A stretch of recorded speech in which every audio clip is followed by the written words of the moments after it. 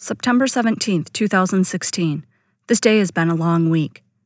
Do you ever feel like you are failing miserably at everything you do? Those days suck, especially when you have 5 or 6 of them in a row.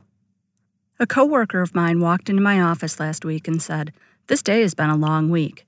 She didn't realize what she had said until the words had escaped her lips, but she couldn't have been more right in the sentiment.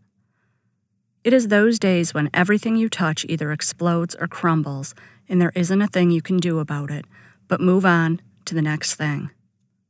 I sent my daughter to school on Monday wearing Rainbow Dash emblazoned tennis shoes instead of her navy blue Mary Jane uniform shoes. I spent the rest of that day thinking her missing uniform shoes had been at my parents' house, where she had last taken them off, only to find them at home that night, about a foot away from where they normally are stored.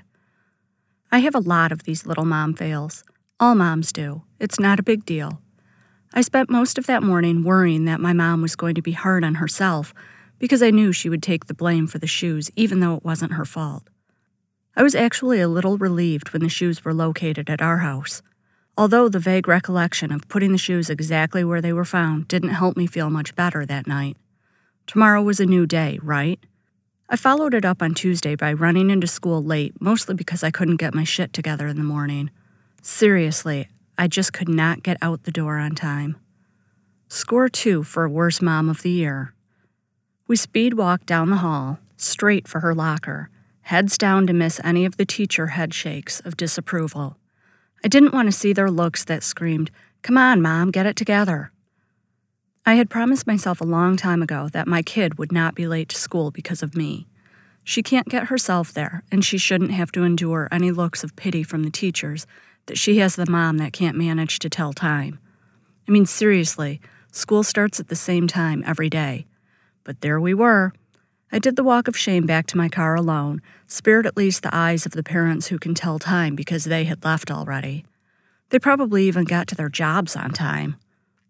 For the hat trick on Wednesday, I neglected to dress my kid in her brand new Spirit Day shirt, given to her a week prior, from the head of the school with a note attached to the sleeve explaining what days it was to be worn on.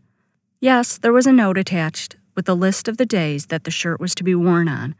I even read the note and put the days in my calendar. Apparently, I should have pinned said note to my sleeve for better reference. We were 3 steps out of the car when I saw the first kid, and a little voice in my head screamed, "No!" My heart sank a little after each kid we passed wearing their jeans and Spirit Day shirts in the hall.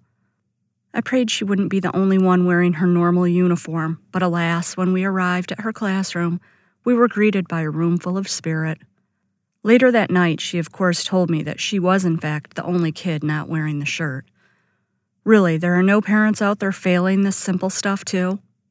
It wouldn't be so hard to swallow the mom fails if I were killing it at the office, but I'm not.